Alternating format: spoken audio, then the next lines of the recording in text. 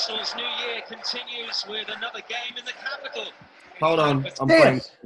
Something popped up as I was trying to close it. Pete! Jeez! All right. Sorry. You guys ready? We're recording. Hey, at least it didn't happen halfway through. Leave that on the podcast. I love it. You guys are like, well, we got a new open. This is awesome. All right. Welcome to MLR Kickoff, episode 51, with your hosts, Dan Powell and Pete Steinberg. 2020 is here, and MLR Kickoff is charged up for the 2020 MLR season. Season 3 of Major League Rugby is right around the corner. Dan Powell with you, joined as always by my co-commentator and dear friend, Mr. PJ Rugby 9, Peter Steinberg. Pete, are you feet on the ground? Are you in continental United States, Colorado? I am sitting in my office. My daughter went down nice and easily, and I'm excited for the new season. Happy New Year to you, Dan. I hope that you had some good New Year festivities.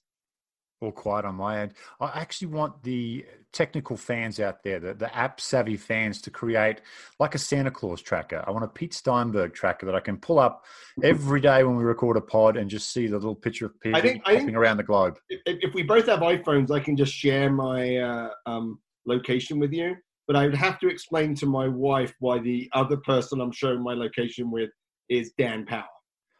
Maybe especially because the name of my iPhone's very creative. Too. Okay, so I don't want to get you in trouble. Let's not go there. Well, let's jump into the show, Pete. We did say on the last show that it was going to be Old Glory. There have been a few developments that have led to us postponing that show. Good, positive developments, I might add. So we will jump up I-95 all the way to Boston, Massachusetts, as we look at the Free Jacks. So Pete and I will jump into what New England has done in their, well, let's just put it, their long preseason in 2019. Pete catches up with head coach Josh Smith, and we will take a look at everything they have coming up in 2020. But Pete, let's jump into the Free Jacks right now. We kind of had the feeling that this organization was going to be pretty solid coming in. Alexander Magleby has the CEO cap. Josh Smith, a renowned coach up in the New England area with the Mystic Rugby Club. How are we thinking they're shaping up for 2020? Well, I mean, this is a team. They remind me a little bit of the Sabercats in terms of, this has been 18-month journey to get to here. They were playing games last spring in the Cara Cup. They played Connacht and Ulster and Munster A, which gave them some really good high-level competition. We'll hear Josh Smith talk about how important that was for some of the local-based players. But all of these expansion teams face the same problem, which is, how do we get everyone on the same page in such a short amount of time? How do we hit the ground running in that first game? And remember, for many of them, it's not just the playing side, it's the logistics, it's the travel, it's all this stuff that has to be learned by a program where most people have not done this before. And so there's going to be a lot of learning. And so it's really going to be about, for all of these teams, how do they start their season? And, the start of the Free Jacks is tough. They go out to Vegas. They actually play their first game against Rooney, that I-95 rivalry that's going to be a big thing out in Vegas. And they're going to stay out in Vegas to be there for the Vegas weekend. And they're going to play again, and they're going to play the Utah Warriors. And so, Josh talked about how, like, the first 10 days of the season is a tour, and they've got 2 games. They fly home for 4 days, and then they head back out to the West Coast, and they play San Diego. They're staying out of the West Coast and heading up to Seattle. So that's another 10 days. So in the first 24 days of their season, they're going to have 4 days at home. It's going to be a tough opening sequence for them. But we'll know a lot more. We'll know a lot very quickly about this Free Jacks team by the time we get to the early March. Well, just touching on that, Pete, whoever did the schedule obviously must be a Yankees fan, because they play 3 of the 4 finalists in the opening month of Major League Rugby, a road trip to Utah, altitude against a big physical Utah side that is looking to turn around 2019. That's probably the toughest opening 4 weeks in Major League Rugby, you'd have to think. All 4 games on the road, 3 of last year's 4 finalists, just to get things going. How do you think they come out of these opening 4 games? I think that this reminds me a little bit about Rooney last year, that also was on the road a lot, and it's all about surviving. And, their squad is strong. It looks strong. I think a lot will be based on how quickly you can get these players from around the world. I mean, it's interesting if you look at their squad, they've got, a few guys that are really solid Major League Rugby players from other teams. They have a bunch of guys from the Northeast. A few of them were loaned out, but a bunch of guys from Mystic River, which is Josh Smith's team that's been one of the top club sides. And then they've got like players that they've sourced pretty much from around the world. And so trying to get those guys all on the same page is going to be difficult. I mean, if they come out of that first, that February 2-2, that's amazing. I think if they come out 1-3, I still think that's okay. If they don't win a game, right? Because remember their next game in March is at NOLA, right? They don't have their first home game until March 14th. And I'm not sure where they're going to play that. Let's be honest, March 14th can be quite difficult in Boston. If they come out 0-4, then it's a real cultural and, mental toughness test. But I think that they're going to, I think that they'll do okay. I think they'll be competitive. Let's jump into their roster right now, and we'll start in the forward pack. The thing that jumped out to me straight away was the number of props they've signed. Now, it's not just a number. They've got 6 props on their roster. 4 are internationally capped. Papura for the United States, Harakiyama for Japan, Faumuokia for Tonga, and Brighouse, the big Brighouse, he is capped for Samoa. So a lot of experience up front. The lessons from 2019 learned early from New England. That's a good platform up front, Pete. Anyone in that pack that you like? Yeah, I mean, I think that it's going to be, I think it's all going to be about how these guys are. I mean, I think that the Brighouse is going to be interesting. I think he's got some, great experience. Papura's obviously been around and, is also a community coach, but he brings it. I think all of those guys, this is what you need. I mean, they've got 4 props with a lot of international experience. They've got a few guys that have, some high-level professional experience. I think it's right. What I think is interesting is that they've got they've got all the props with international experience, but their hookers aren't, are not as experienced, right? And so it's going to be interesting. A lot of people, they've got Hinshaw who's a Mystic River player. They've got Macieria, who is played with the Sabercats, I think, in year 1, and also played with Mystic River. And then they've got Sean McNulty, who is, I think he's an Irish under-20 player, but I think he's actually, I think he was born in the US or he's lived in the US, and he was on loan to Rooney. But none of those guys stand out to me as sort of, automatic starters that are going to be stars immediately. So they're going to have to lean on their experienced props to bring their hookers along. Yeah, you'd have to think that's McNulty's starting job there to lose. You would think so. Age grade, I think he was schoolboys for Ireland, 19s and 20s. So quite a lot of experience there. I think he's a little bit older, Pete. He was a Leinster A. He was a Leinster He's Academy, only 24. Leinster Academy, and also Munster Academy as well. Schoolboys, U19s, and U20s. So let's remember that the challenge has always been with some of these players that we bring over, and we saw it a lot from some of the players from the Mitre 10, even though they were starters for some of the big teams like Auckland. They came to Major League Rugby, and it was as much, they didn't show. And I don't know if that was an attitude problem. So I think that, for all of these players that come over, the foreign players, they're going to have to demonstrate their ability to step up. Yeah, McNulty, obviously, with Rooney for a little bit, the back end last season, kind of knows the knows the tracks here a little better than some of the guys coming over. One guy I want to give a shout out to, and I mentioned it on Twitter when his signing was announced, was Zach Striffler, unsung hero at New Orleans. Down. I don't know how unsung he was. He had 200. He was the second leading tackler in the league last year. How many times did you talk about him last year, though? I talked about him every time you mentioned him because you have a bit of a bromance with him. No, I mean this guy is a great destructive seven. I think it's going to be a tough position to fill for Nola. And I think I agree with you. I think that's a big signing. When I saw that signing go, I was like, man, they have got someone that can help them lead defensively. And I think that's going to be important. And, let's not brush over the locks, right? So they've got Josh Lawson, right, who was with Austin, played really well, Canadian international. And, there's Jackson Thebes, who is a former Division I football player, another big guy. He was with Rooney last year. He didn't get much time, but another one of these Mystic River guys. And I think Josh Smith is very high on him. So I think the locks looks like, and then they have a couple of guys that from Ireland, McCusker, who played Ulster U20s, also was with Austin last year, and Kindregan, who was in the Connacht Academy. I think lock is going to be a strength for them along with their props in the pack.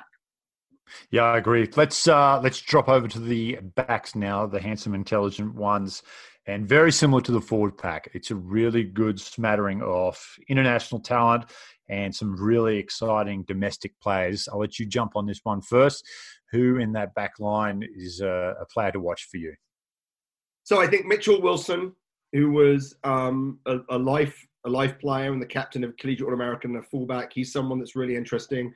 A player that never really kicked on the way that people thought he was is Bowden Waka, who was a New Zealand Sevens player and played for Taranaki. And I think people thought that there were going to be great things for him in the 15s game.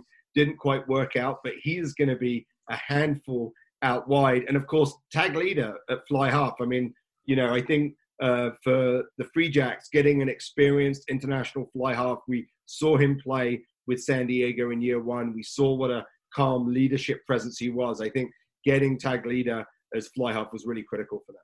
What about you, Dan? Tig, like tiger without an R. Tig. We'll get it out of the way in January, so we don't do that in February. Timothy Guillermin. Timothy Guillermin over from Austin as well. So that'll be a good little battle there. Quite different the way those two play at the 10 position. So options for Josh Smith depending on how he wants to play or who he's playing against perhaps.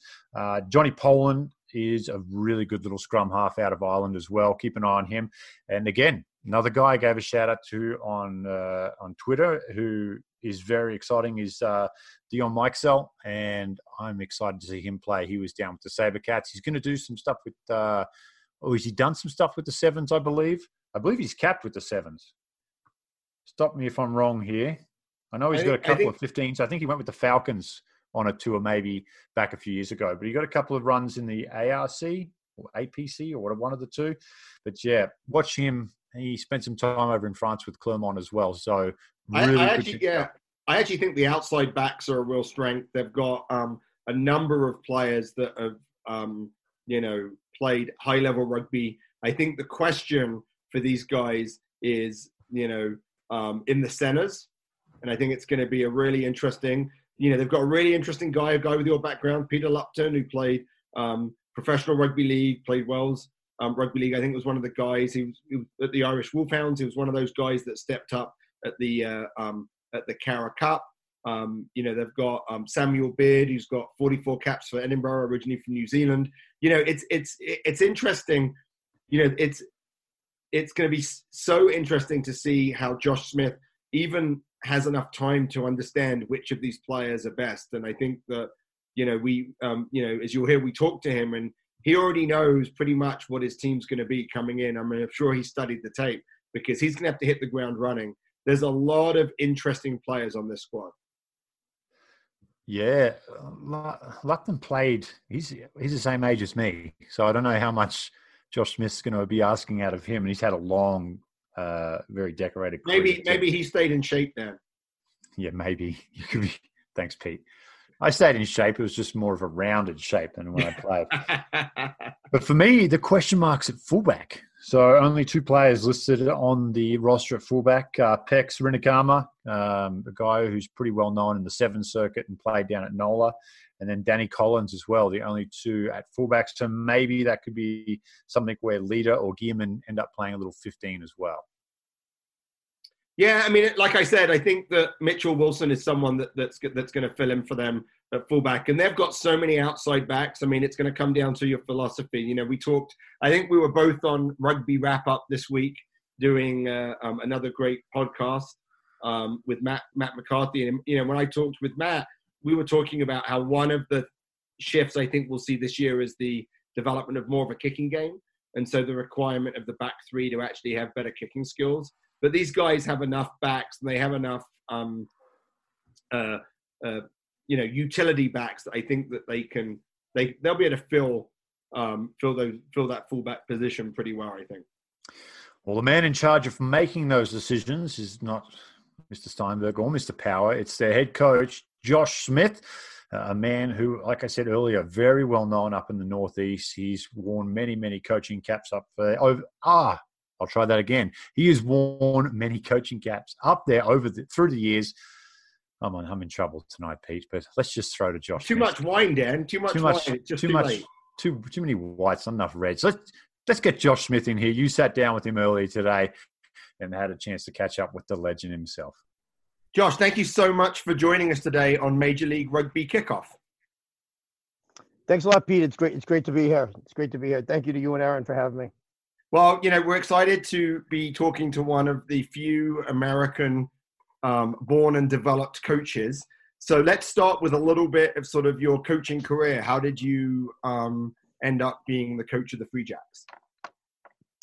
Yeah, so, the short version is, Mags pinged me maybe a year and change ago, just kind of asked me what my interest might be, what my status was with my career away from rugby, and if I could make it work, if it became a full-time option, and if the Free Jacks or at the time Boston MLR became a reality, and that kind of got the ball rolling.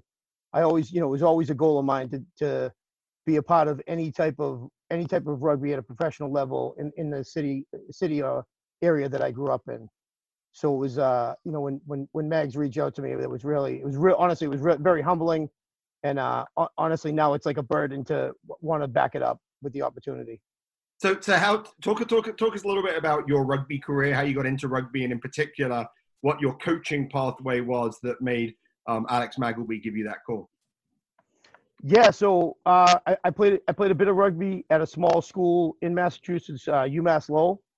Back in the day of the cotton jerseys and the days when you could still use your boots in the ruck. I'm probably dating myself a bit, but some people listening will understand that. And from there, I made my way as a player till I was mid-30s. And one of my good buddies that I had played with was at Bentley University at the time, Jeff Parks. He was actually coached at Harvard. Had a little stretch at Harvard the year they made the national championship with the Air Force, and he had gone over to Bentley since then, and was thinking about leaving there. So he kind of brought me on to help out. And a year after I came on to assist, he told me he's taking a job as a vice principal, and he had to leave. And at the time, you kind of viewed myself as a player that was helping out as a coach. Right. Yeah. In all reality, I really wasn't doing very much as a player either. So that was the beginning of it. That it started there, and I was blessed to have some great players at Bentley right off the bat. The first like 2 years I was there, I don't think we lost a match in Enscrow, and that kind of springboarded me from transitioning from a player to a coach. I spent a little time from there with Middlesex Barbarians. Both 15s, and then I kind of transitioned into a bit of a sevens coach, where I spent some time with Northeast Academy when the development academies were kind of picking up. From there, I took a little bit of time off after me and my wife had our kids, and then Mystic River brought me on, and I had a pretty good 4 or 5 year stretch with them, and that kind of brought me to where I am now with the Free Jacks. And so when you look back at your coaching career and your playing career, what were some of the sort of key learnings? Where did you learn some of the things that built your philosophy that you're bringing to the Free Jacks? Yeah, so like pivotal moments coaching for me was one, recognizing kind of the development of sevens early on and just getting involved in that, kind of opening up, broadening my horizons a bit. I was a front row player, and obviously as a coach, leaned heavily on forward play and front row play, and kind of took a liking to sevens early and saw there was going to be a lot of opportunity there. So I got involved with the sevens game, back in 2009, 2010, and started coaching a lot of college players we would bring in every summer and give them the opportunity to play with the club sides and just, basically coach them up for free, in hopes that, they get involved with the clubs after.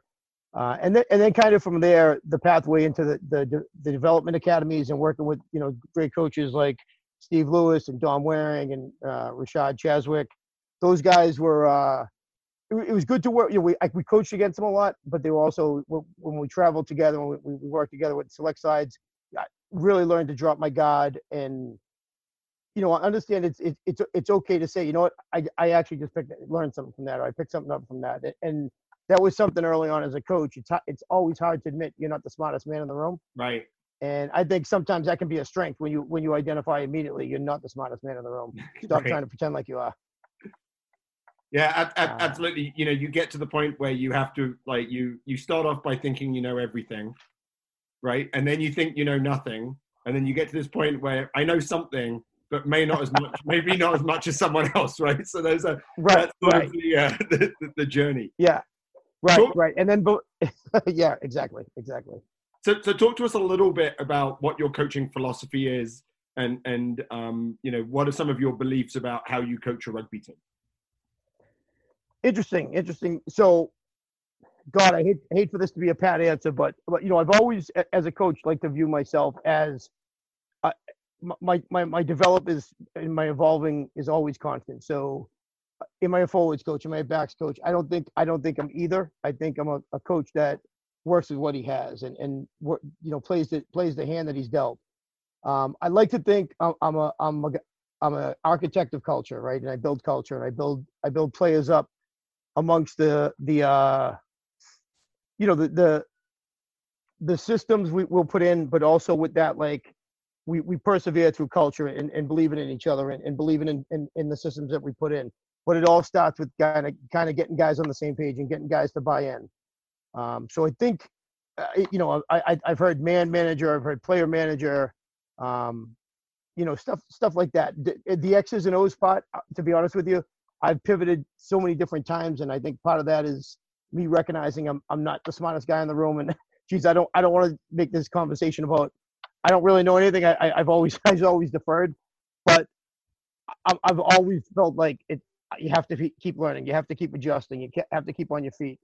And I think I was talking to Pat Clifton a couple weeks ago, and I actually talked about learning. I was at my son's soccer match, and I watched a little bit of their warm up, and I was like, "Damn, I'm going to take a little piece of that warm up, and I'm going to kind of use." I like the way they kind of went right into things, and it was great to take that. So, I guess if I was to say where I'm at, I'm a coach that's evolving. I'm not sure where it ends, but I know I'm not close to the end yet. I remember being in your position when I stepped up, and this was when I was coaching the NA4, the USA Hawks, and we got professional US rugby players to fly in from around the world that came in, and I had to start coaching them. And I just coached the Marfu team, and I found it a little bit intimidating, to say the least. But you're in your preseason now. You've got guys that have come in that have played international rugby or played professional rugby. What have you taken from them in just these first few weeks? You're obviously, your philosophy, I think it's a great philosophy, which is constantly developing, which means how do I maximize all of this knowledge from these guys that have come from the four corners of the world, and how do I leverage that and build something coherent? Can you talk about that in your first few weeks in preseason? Yeah, it's a beautiful thing, right? So you've got all this talent, all this knowledge coming in, and we've learned it's a little bit of both. It's great to have all that knowledge, but you're also getting a bunch of different players from different corners of the world that different aspects they clear out differently. They fold differently. They double tackle differently. It's all basically the same result, but they get there at a different point.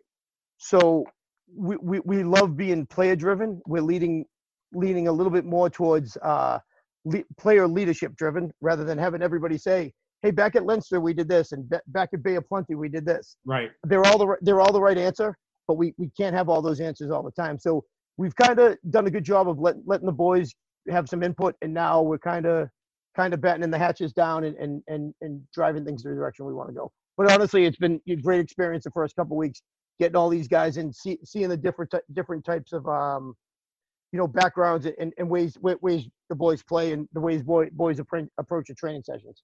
And of course, that's a huge challenge around culture, right? Because you've got guys with different languages. Even if it's English, they'll say things differently. And I think we all saw on social media the fact that you guys were like up in the woods in the snow or something like that. Yeah. Talk us through a little bit about that team building activity that you guys did.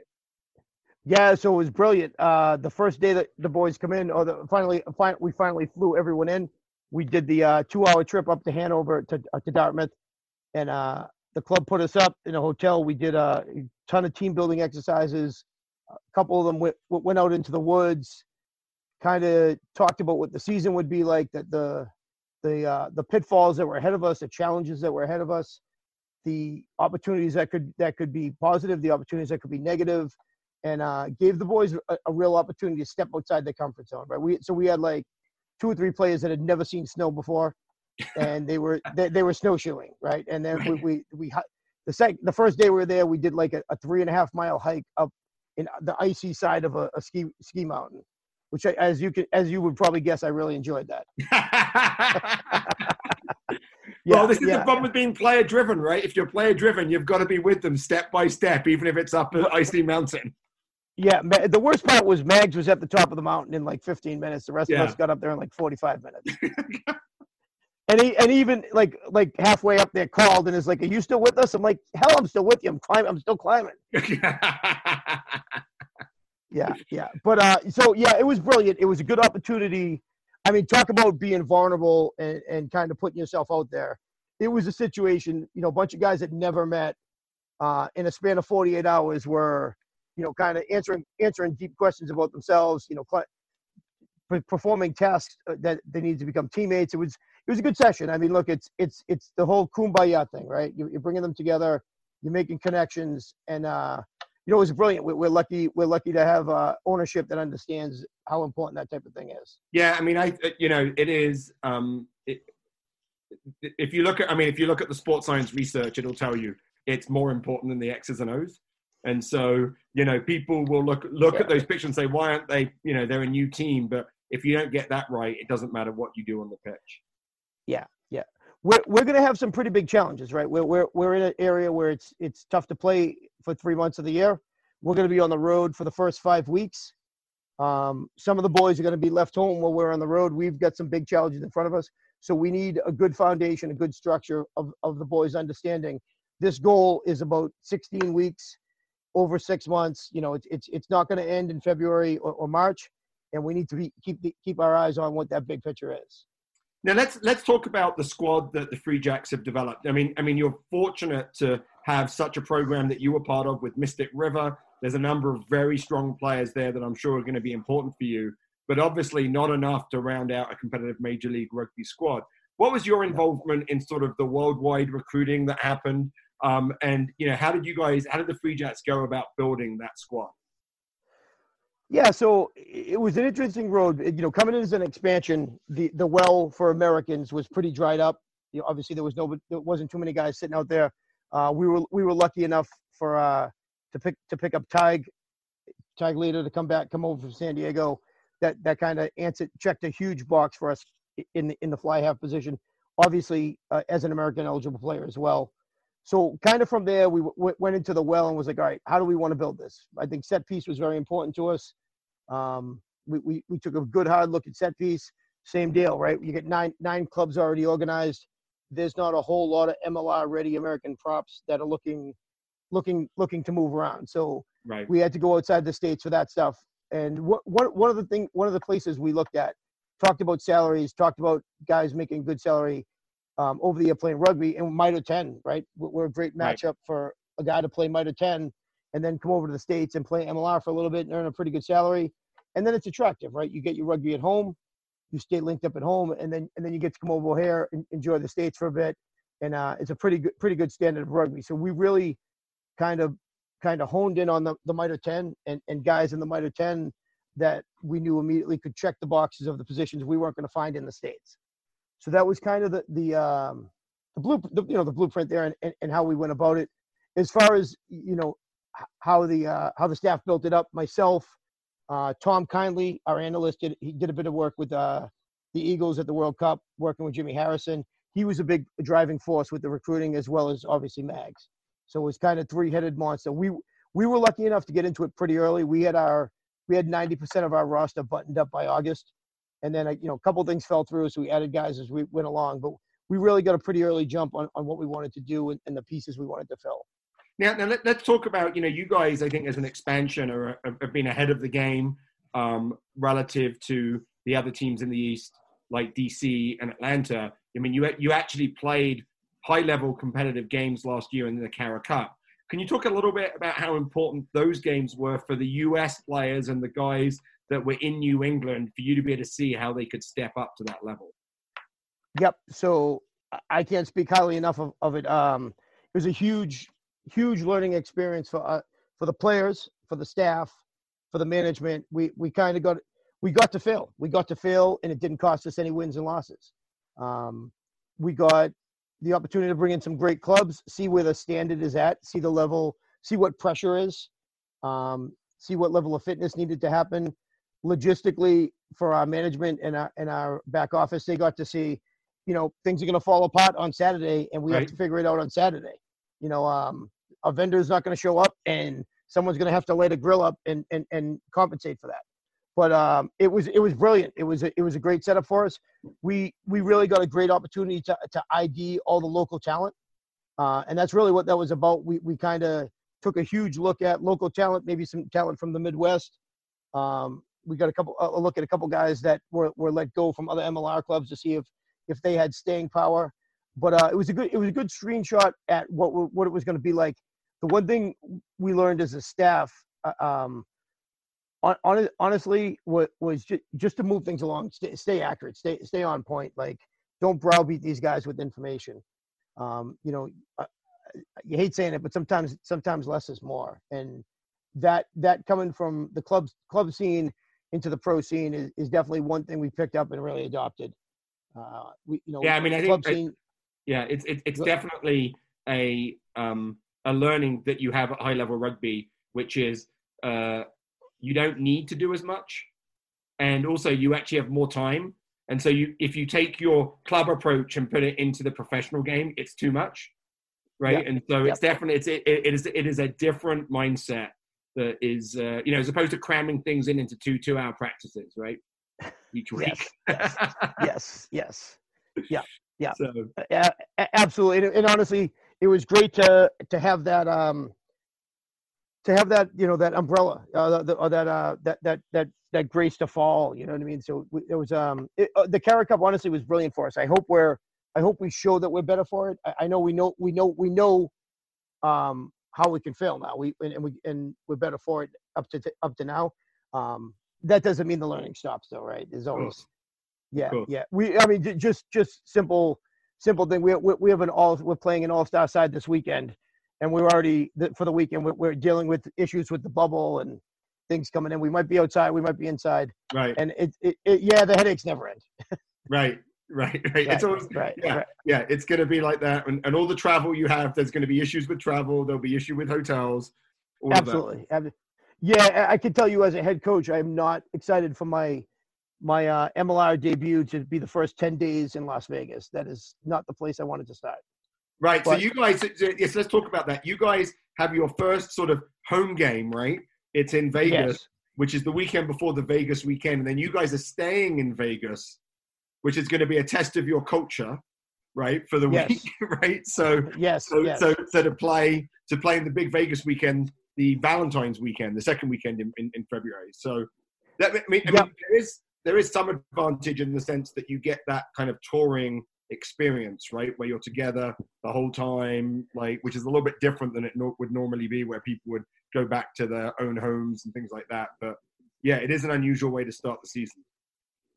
Yeah, we're looking at that trip as a tour, 10-day tour, and then we come home for 4 days, and then we go back out to San Diego, and then up to Seattle. So it's basically two 10-day tours in February. Wow. Yeah, it's an interesting way to start, right? Yep. Yeah, I was saying before, it's a great trivia question when the MLR pops off will be the first match between Rooney and Boston and New England. Where was it held? And right. The rivalry, the East Coast rivalry. Yeah. And it'll be Vegas. Yeah. Well, I'm sure the betting community would be very happy with something like that. Hey, just a couple more questions for you, Josh, and I appreciate the time. Can you talk a little bit about what your approach is to kind of the start of the season? So you've got your squad. Do you have an idea of what your starting lineup is, or is that something where there's an open competition? How's that working out for your, for the way that you're thinking about that first game, which isn't that far away? Right. Yeah. So we're probably, if I was looking at that first trip, we're probably chopped down to about 28 of the 23. So we probably got 4 or 5 position battles going. And that will kind of dictate how the rest of the roster falls in. But I think, today we went at it pretty hard attack-wise, and just kind of guys going in and out, getting major minutes. Was 4 or 5 position battles that we're looking at. We're still waiting on two overseas guys to come in. They should be in this weekend, and that will complete the roster from there.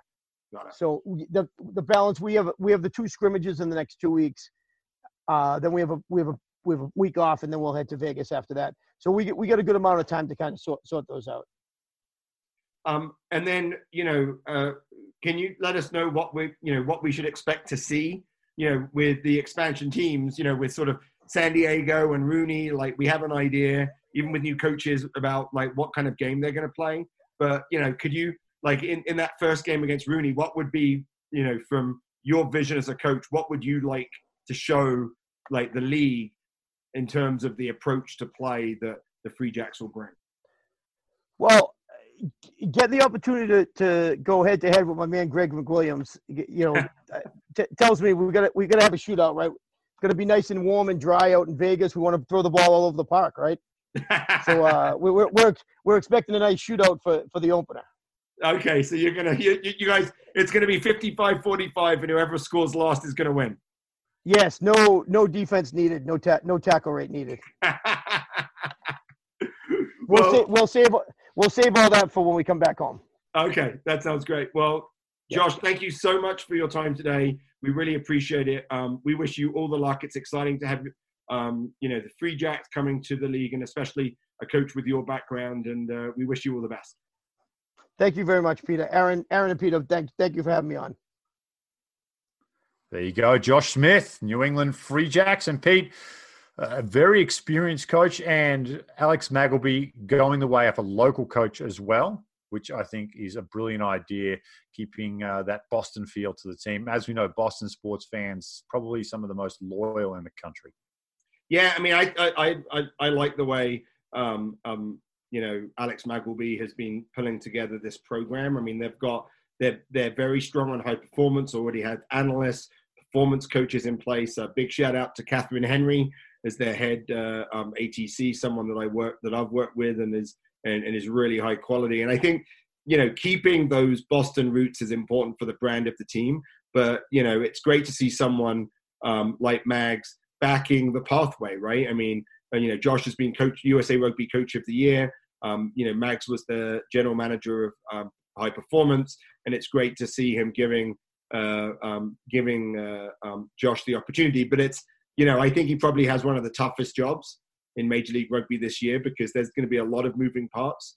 It's a northern team, right? So the start of the season is going to be tough, and he's going to be challenged. But what we heard is that he's one of these coaches that's always learning, and I think that's great. And they're, sounds like they're pulling a lot out of the experienced players that are coming in, and that's what they're going to need to do to be successful in the professional environment. That's 3 on the hot seat, Pete. Toronto and New York came out of the East into the playoffs last year. Do the Free Jacks in their first year in the competition make the top 3 in the East? I don't think so. And I don't think it's I think they're going to be competitive. I think some of it is the start to the season is so hard, it's going to be very difficult to recover from that. I think that there are, Toronto and Rooney and Nola, come in, making adjustments, knowing more about their players. I think, if any of the expansion teams are going to make it, I'd probably put my money on Atlanta, partly because they've also had a lot of work previously and they're leaning on the life connection. So they're learning a lot. But, my view is that the returning teams are probably most likely to end up in the top 3. That's a really good point. We'll jump into that when we do Atlanta, but I kind of glossed over that myself, that life has been running itself as a professional setup for a better part of a decade down there. So a lot of those systems are already in place. Well done, Pete Steinberg. Well done, my friend. Well, and it's interesting, right? Because Atlanta actually had some preseason action. They got to play NOLA this past weekend. Were you able to catch any of that game, Dan? Well, let's go around the grounds. My favorite segment on the show. Around the grounds. Sorry, I forgot the title. Around the grounds. Yes, I was doing the hosting job. I'm sorry. I'm sorry. I shouldn't be. I should stay in my box. You're a talented man. You can do whatever you want. And let me just echo your well wishes to Matt McCarthy as well. It was great to be on the show with Matt. I was on there with Gift Ibelu as well. So good little podcast. If once you finish this one, jump over to Rugby Wrap Up and give Pete's show a watch as well. But yeah, let's go around the grounds. Preseason action. We saw our first preseason action of 2020 with 2 Major League Rugby sides playing against each other. It was NOLA Atlanta at Life University. And I did get to catch some of this match. They put it up on the stream on Facebook. So I'm going to go back and watch the entirety of the match eventually. But I was super impressed with Atlanta. I got to admit, I thought NOLA, one of the really good sides that came out of last year, I thought that just the experience and the hardened game readiness that they'd accumulated over 2 years would be too much for Atlanta. And I know it's preseason. You can't read too much into it. But, yeah, I come away very impressed with Atlanta. Yeah, I mean, I think let's start with its preseason. I mean, one of the things about preseason games is you don't actually know what the outcomes are for the coaches. And, I think for, Nate Osborne, he can go into this game and be like, look, we're going to try a whole bunch of different stuff because our systems are already in place. We're going to try some different combinations. We're just going to do some experimentation. While I think Scott Lawrence needs to go into this game and says, hey, we've only got a few games and then the games count.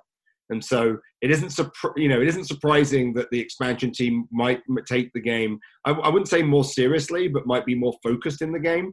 What I would say is that, I'm with you. I think that Atlanta showed some. I was able to watch most of the first half, and they ended up playing 3 periods. And I think that in that first half, Atlanta showed how what a smart team they were. They were able to play territory. It's been one of NOLA's problems is their inability to really control the territory. They like to keep the ball in hand. They showed some physicality, and they showed some threat out wide. I think the start shocked NOLA a little bit. Atlanta pulled out early. But then NOLA was able to work the way back. It was actually a pretty good game. It was very messy at the breakdown. I think one of the interesting things, Dan, about the turf, which people don't realize, is that in turf, you actually need to post the ball differently. You got to place it post tackle differently because it will roll. And there are a number of times in that first half when the ball was posted by both NOLA and Atlanta, and then it would roll out of the ruck. And so, you actually need to have a slightly different technique with a little bit more control, probably hold the ball a little bit nearer you when you're on a turf like that. So there were some messy bits about it, like the lineouts weren't great. But overall, I was entertained by the game, which really bodes well for the season. Yeah, it looked like a pretty good crowd in there too for a preseason game. So hopefully people are used to traveling out to Marietta to watch live games, so not an unusual occurrence there to go out there and watch the games. The other preseason action, Pete, was on the other coast as San Diego took on some of the local sides there in Belmont Shore and Ombak, 2 very well-known club sides in the US, and San Diego looking sharp early on. Yeah, I think that it's we're going to see the gap between Major League Rugby teams and local club teams grow. I know Southern California has a very strong rugby tradition. Both Ombak and Belmont Shore are both powerhouses. And, they would probably feel like they can compete in year one against the Legion, but it's just going to grow. And I think we'll see San Diego play what most of the other teams end up playing, which is some sort of Barbarians or all-star team made up of the best players, because I think in Southern California, you could probably get an all-star team made up of the best players that could play San Diego and be a little bit more competitive. So, I think these games are that game was sort of an easy run out. I actually think they were only 30-minute training games, so I'm not sure how much we can read into it. But, I think that, San Diego has the benefit of having that nice weather. They can play as much as they want. I'm excited to see if they can pull a few diamonds out of these games as well when they play the club sides. A couple of young players may have slipped through the net or gone under the radar that get a shot against an MLR side and impress and get brought up. I want to see a couple of those stories start to develop out of these preseason games as well. But we'll have to wait till the year progresses. All right, mate, let's do some other news league-wise. There was a couple more partnerships announced. One today was a big one, was Catapult, which is a GPS company involved with sports GPS. I'm pretty sure most listeners are aware of the involvement and how important GPS has become in the game of rugby. Sports Digita partnership and Rugby Pass. So Sports Digita more on the commercial side of things. Rugby Pass will be doing the international streaming side of things as well. Pete, your thoughts on those? Anything quick? Well, quickly, I think Catapult is a great partnership. GPS is such a tool, and it's also very expensive. I mean, I'm not sure people realize it's like $20,000 for a set of GPS for a rugby team. Rugby Pass is great. They're not that well known in the US, but in Asia in particular, very, very well known and have a broad reach. So I think it's a way of, so last year, all of the international games were on Facebook, and now, Rugby Pass have obviously seen value in Major League Rugby. And I think it's true with all of these partnerships, where it's sort of like, it's great to see some of these names stepping in and saying, hey, there's some value in being associated with Major League Rugby, and Rugby Pass believing that there's there's an audience for Major League Rugby around the world. I think it's nothing but positive. And I think, part of that is some of the big names that are coming here. Yeah, I agree. I really do. I think it's going to be great. Rugby Pass, very well known, and I actually watched quite a bit of their stuff. So good to have them involved as well.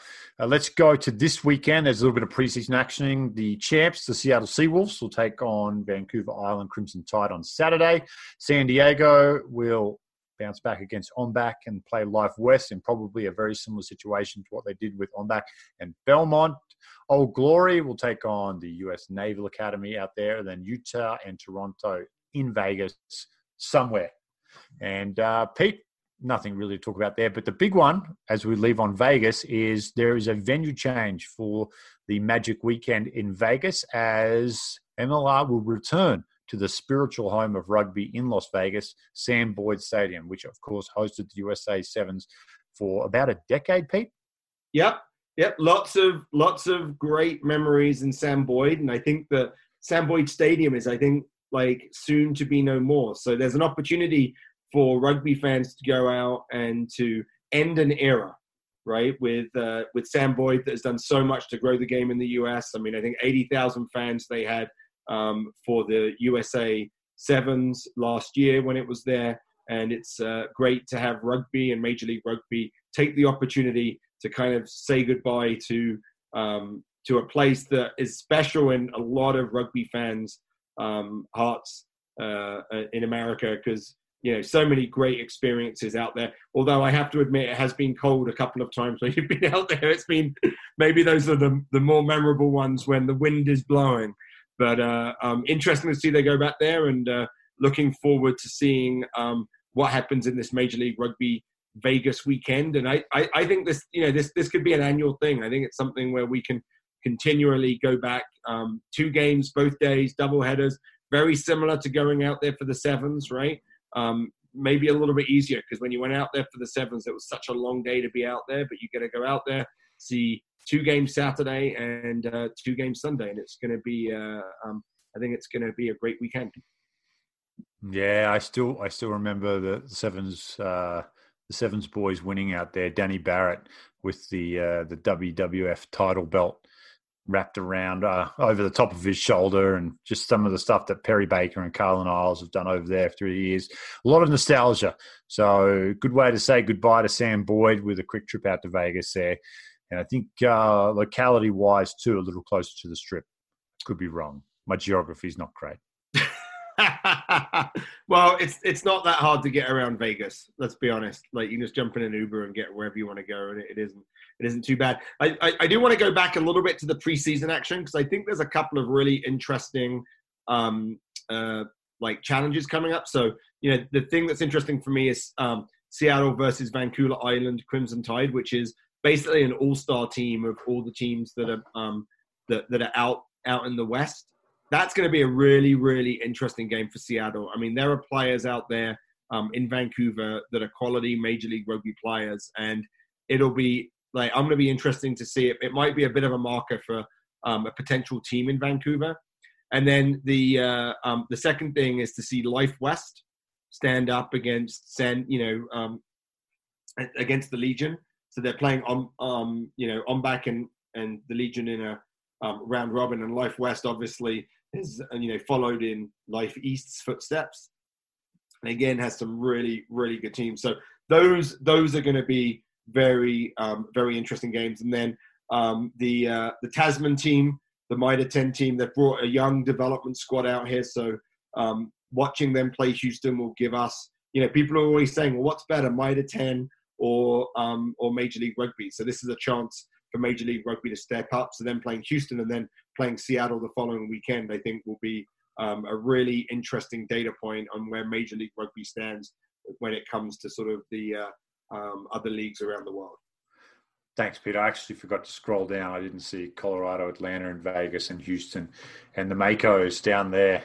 Sabercats versus the Makos reminds me of the other guys where he talks about the line and the tuna, and the line drags out to deep water, and they get a taste for the tuna, get a taste for it, and so then they figure out how to get on dry land. It's a great scene. Will Ferrell, Mark Wahlberg at their absolute best. So I'll leave you on that one. And it promises to be a good weekend. Just what is it now? 3 weekends, Pete? Oh, it's coming up. Started? It's coming up. I mean, I think that my wife is due in the middle of the season in early March, and I'm trying to work out how I can make sure I stay up with the games. But there's going to be more games for us to watch now, Dan. I mean, that's the great thing. That we'll be able to, there'll be games all over the place, and we'll have to find more time during the week to make sure that we're up for our Major League Rugby podcast each week. Absolutely. We will go back to a weekly podcast once the season's up and running, and we will have no shortage of content. Well, that wraps up another show for Pete Steinberg, Aaron Castro. I'm Dan Power. Thanks for tuning in. When we come back, we'll jump in. Aaron, quickly unmute yourself. Who are we doing next? Just so I can mess it up again. We will, locked in, be with Rugby ATL, and head coach and general manager Scott Lawrence will be our guest. Scott Lawrence joining the show for are they the Rattlesnakes yet, or are we still Rugby Atlanta? We're Rugby ATL. Rugby ATL. Rugby ATL, because down in Atlanta, they talk about the ATL. And so their branding, I think, for anyone outside of Atlanta, gives like a bit of a quizzical look. But I think for the people in Atlanta, it makes sense. And Dan, let's not forget to encourage people to subscribe to the podcast, whether it's on iTunes or Stitcher or wherever you get your podcasts. Also, please leave a rating. If there's any funny comments that people leave when they leave a rating, we'll read them out. How does that sound, Dan? I love it. I saw one Steinberg for prayers from last year. It's my favorite one yet. Brendan Shea out here in Denver, the former Denver Barbarian, giving you a shout out. BT, always the man. Thanks for listening in, brother. All right, that does wrap it up. We'll see you next time for Rugby Atlanta. Thanks for joining us again, folks. Have a great one.